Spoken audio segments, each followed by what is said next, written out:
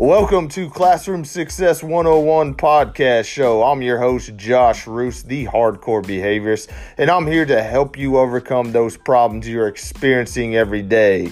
You're listening to a master audio class, so put your positive thinking caps on and get ready for another lesson on how to achieve greatness within your classroom. For show notes, make sure you check out our website at hardcorebehaviorist.com/podcast. You can also follow us on Instagram, Facebook, LinkedIn, TikTok, Twitter, and YouTube at Hardcore Behaviorist. Also, make sure you check out our Hardcore Behaviorist Teacher Pay Teacher Store for our helpful digital downloads. And join our Facebook group, Educators United, to help education continue to thrive during these tough times we are facing when schools are closed throughout the country due to the coronavirus. By joining Educators United, we encourage you to upload free online educational resources to help educate our students from a distance.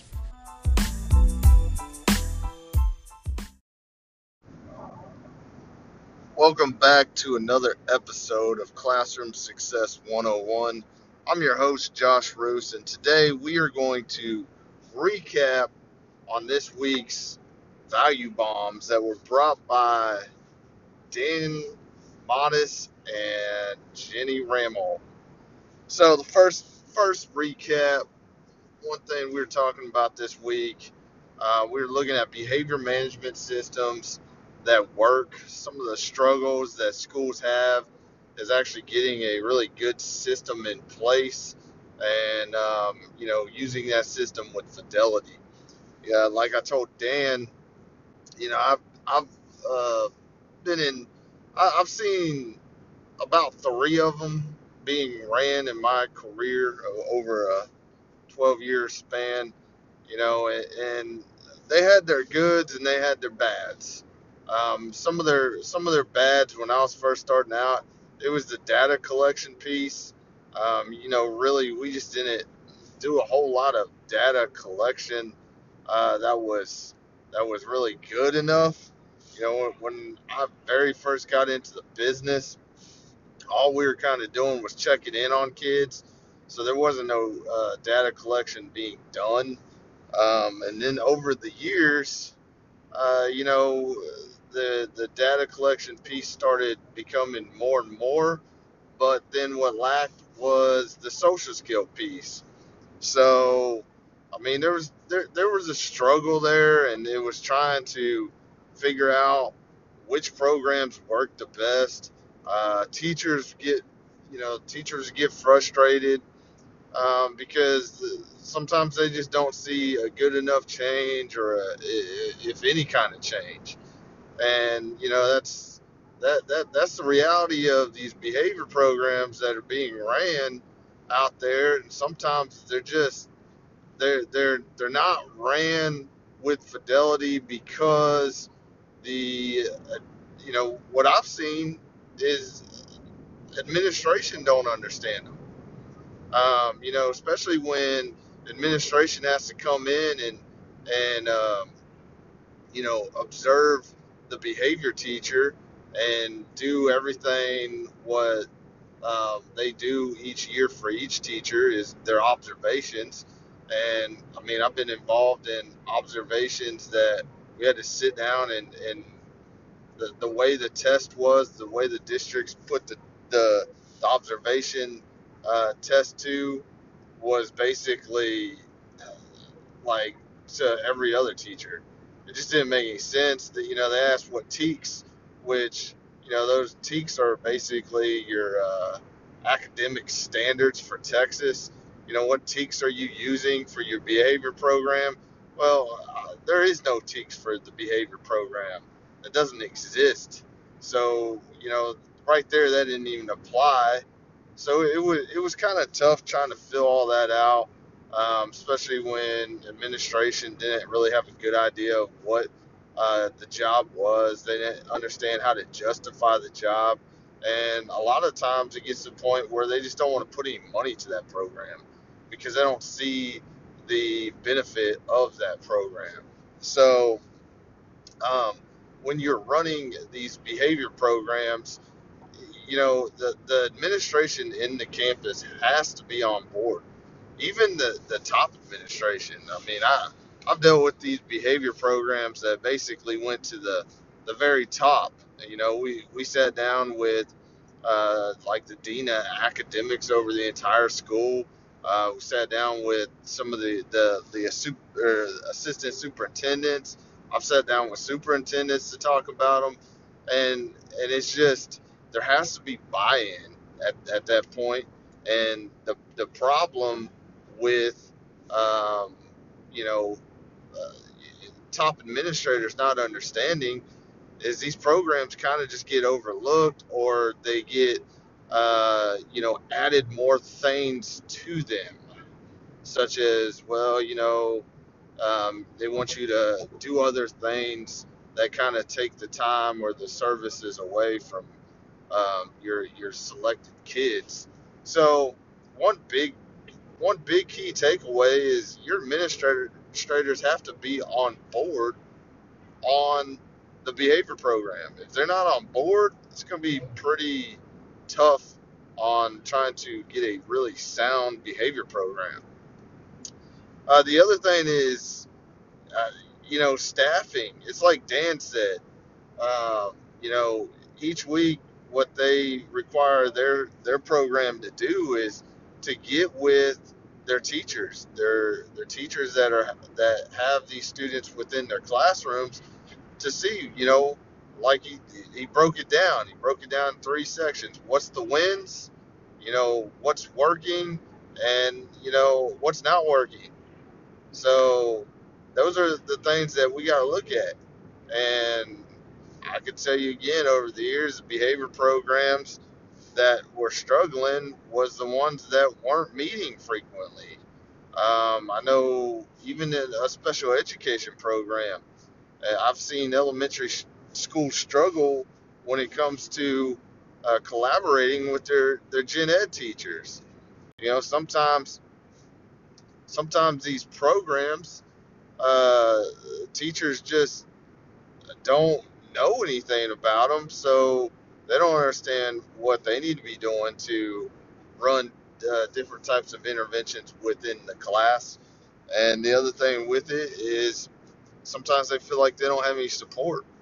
I could tell you a big frustration piece that I had to deal with, and teachers had to deal with it, was with me trying to cover 4 or 5 different schools, and on 2 of those schools being the behavior teacher as well as the overall district behavior specialist.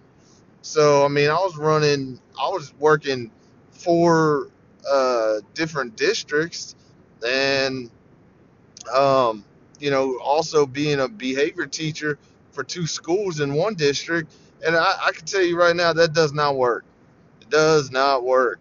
If you are doing that in the school right now, the way I look at it is this: is that you're always going to have a school that's going to be upset or frustrated with you because their problems are not being solved, because they don't have the support on their campus, and you're getting pulled too many directions.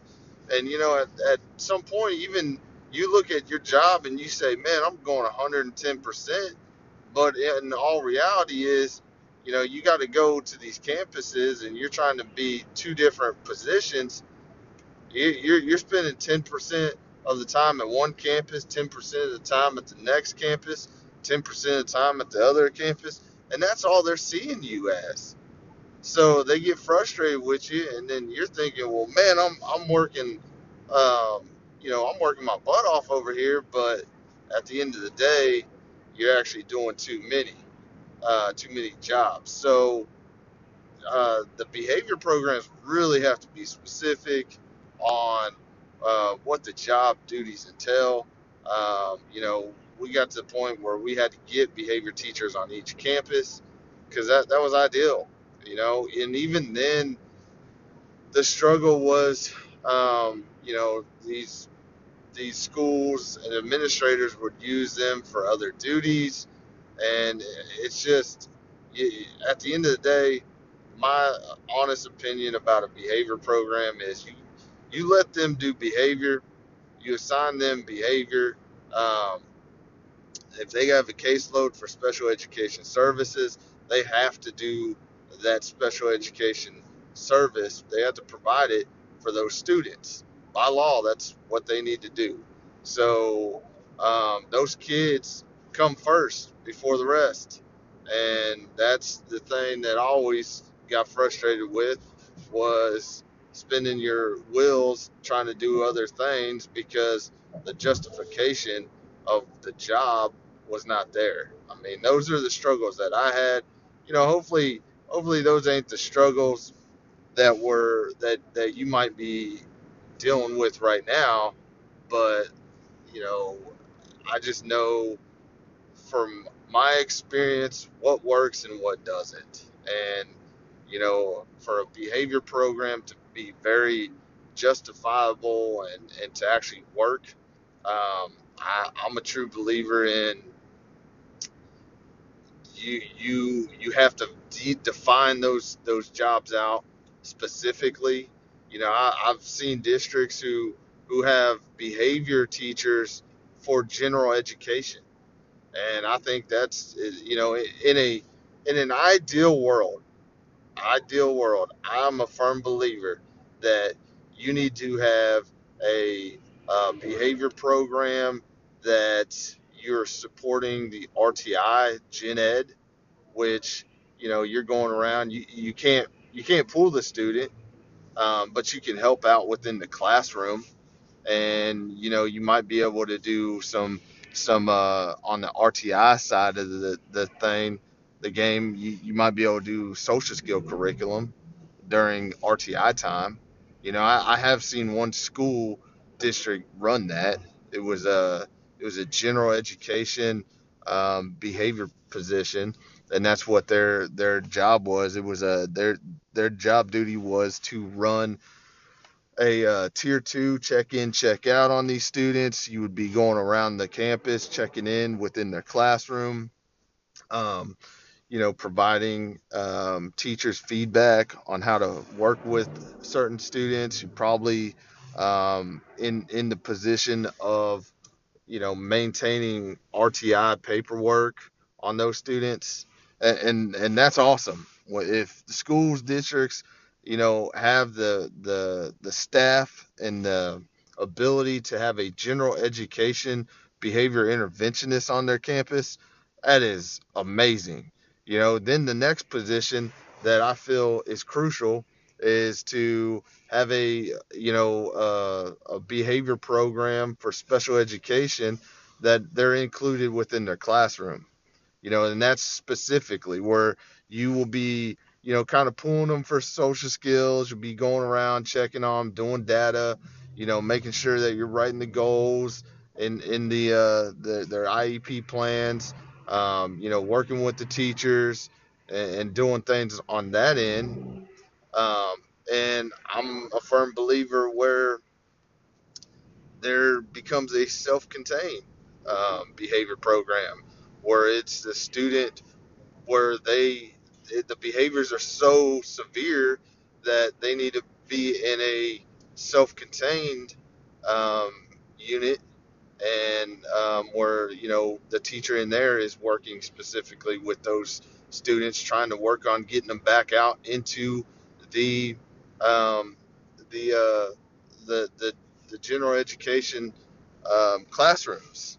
But my thing with it is, and I've seen these programs where it's like, okay, well, you're the behavior teacher for the special education program where the students are within the classroom, but then when you have uh, a really severe behavior case, then all of a sudden you become self-contained. And now I feel like I'm gonna tell you right now, my honest opinion, you're doing two jobs that needs to be specifically designated out to another person, because now you're self-containing a unit, or you're self-containing students, and then you're also trying to oversee inclusive program, and I feel like it's too much on a person.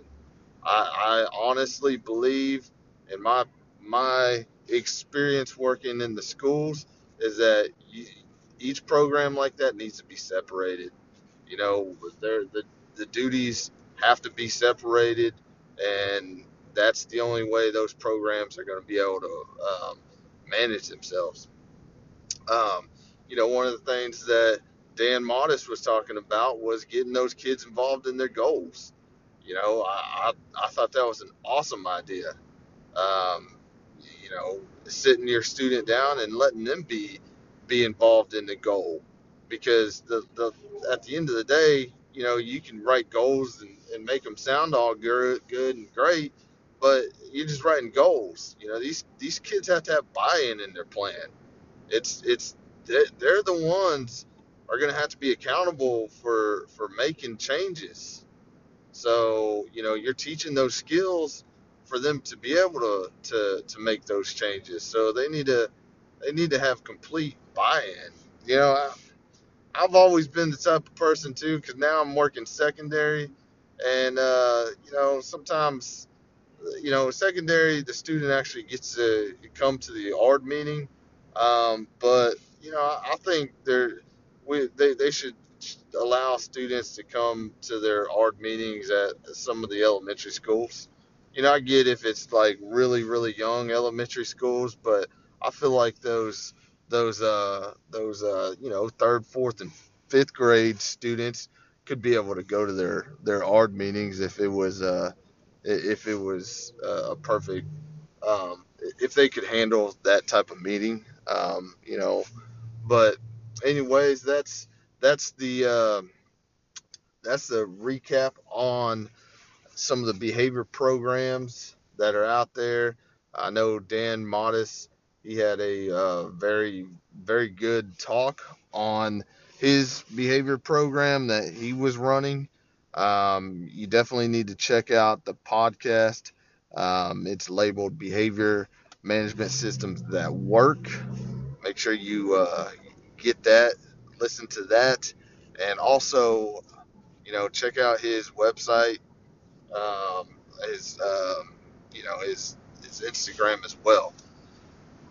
Everything's up there on my Instagram at Hardcore Behaviorist. You can go check him out.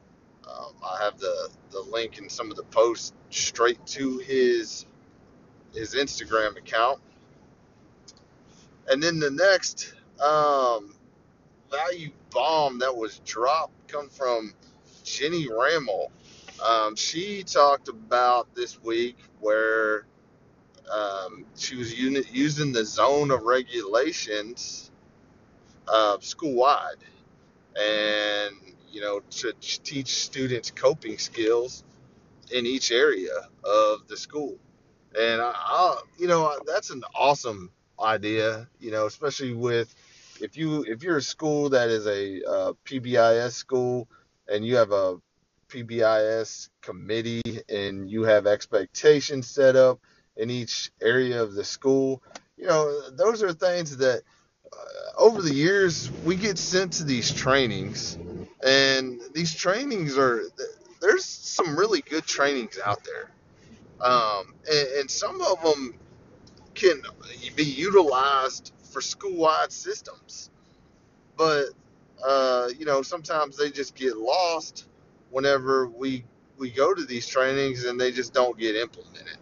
So Jenny was talking about really having a lot, your staff buy-in on it. She basically had to run the zones of regulations within um, her unit or her hallway slash like grade level, in order for the superintendent to actually start seeing, wow, this is actually working. The behaviors are actually changing.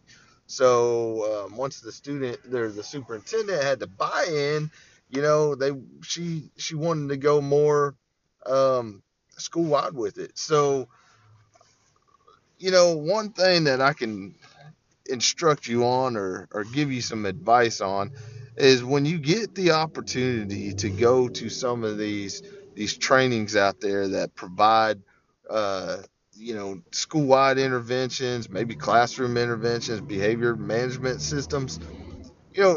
Write down and take notes on things.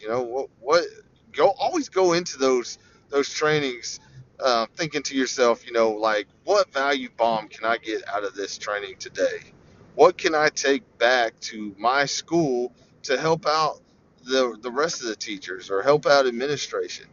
You know, and really be the leader on that, and try to get that involved within the school to start seeing change, so that people see, hey, these programs work.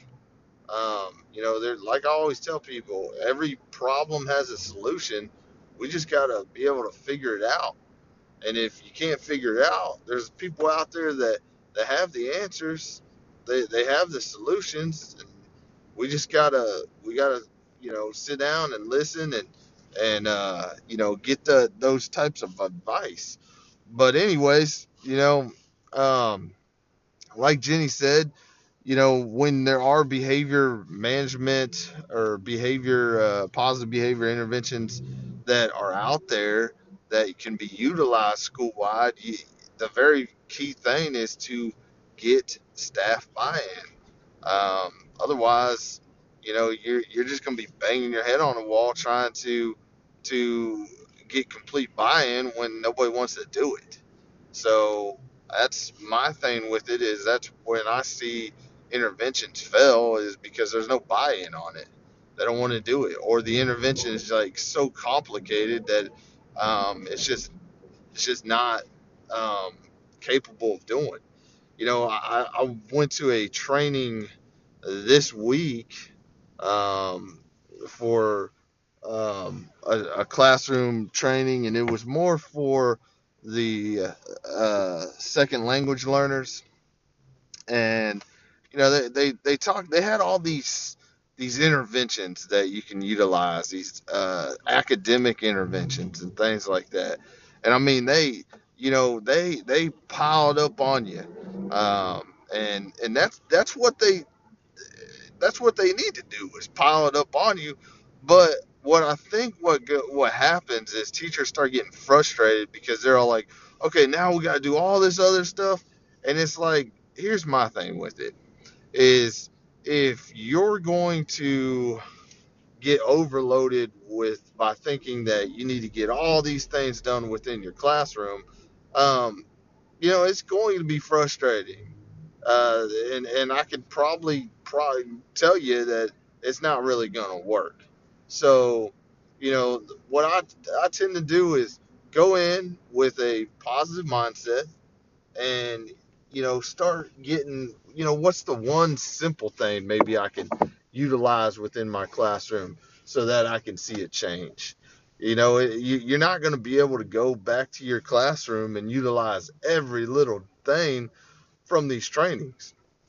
It's going to take time. So, my thing is take that top one and get really good at it, and put it in your classroom, and see if that, especially if it's a behavior intervention, if that's decreasing behavior, guess what? You're not having to deal with that problem anymore. And so now you've become so efficient on being able to utilize that intervention, that you're not seeing the behavior problem. Now we can maybe add something else. But the one big key thing is, keep it simple. If it's too complicated, nobody's going to be able to do it, or nobody's going to use it. And I mean, that goes for anything. I mean, I could tell you, I've been in trainings where I'm like, man, there's just no way. There's no way that that's going to happen, because sometimes we forget what it's like to be in the classroom.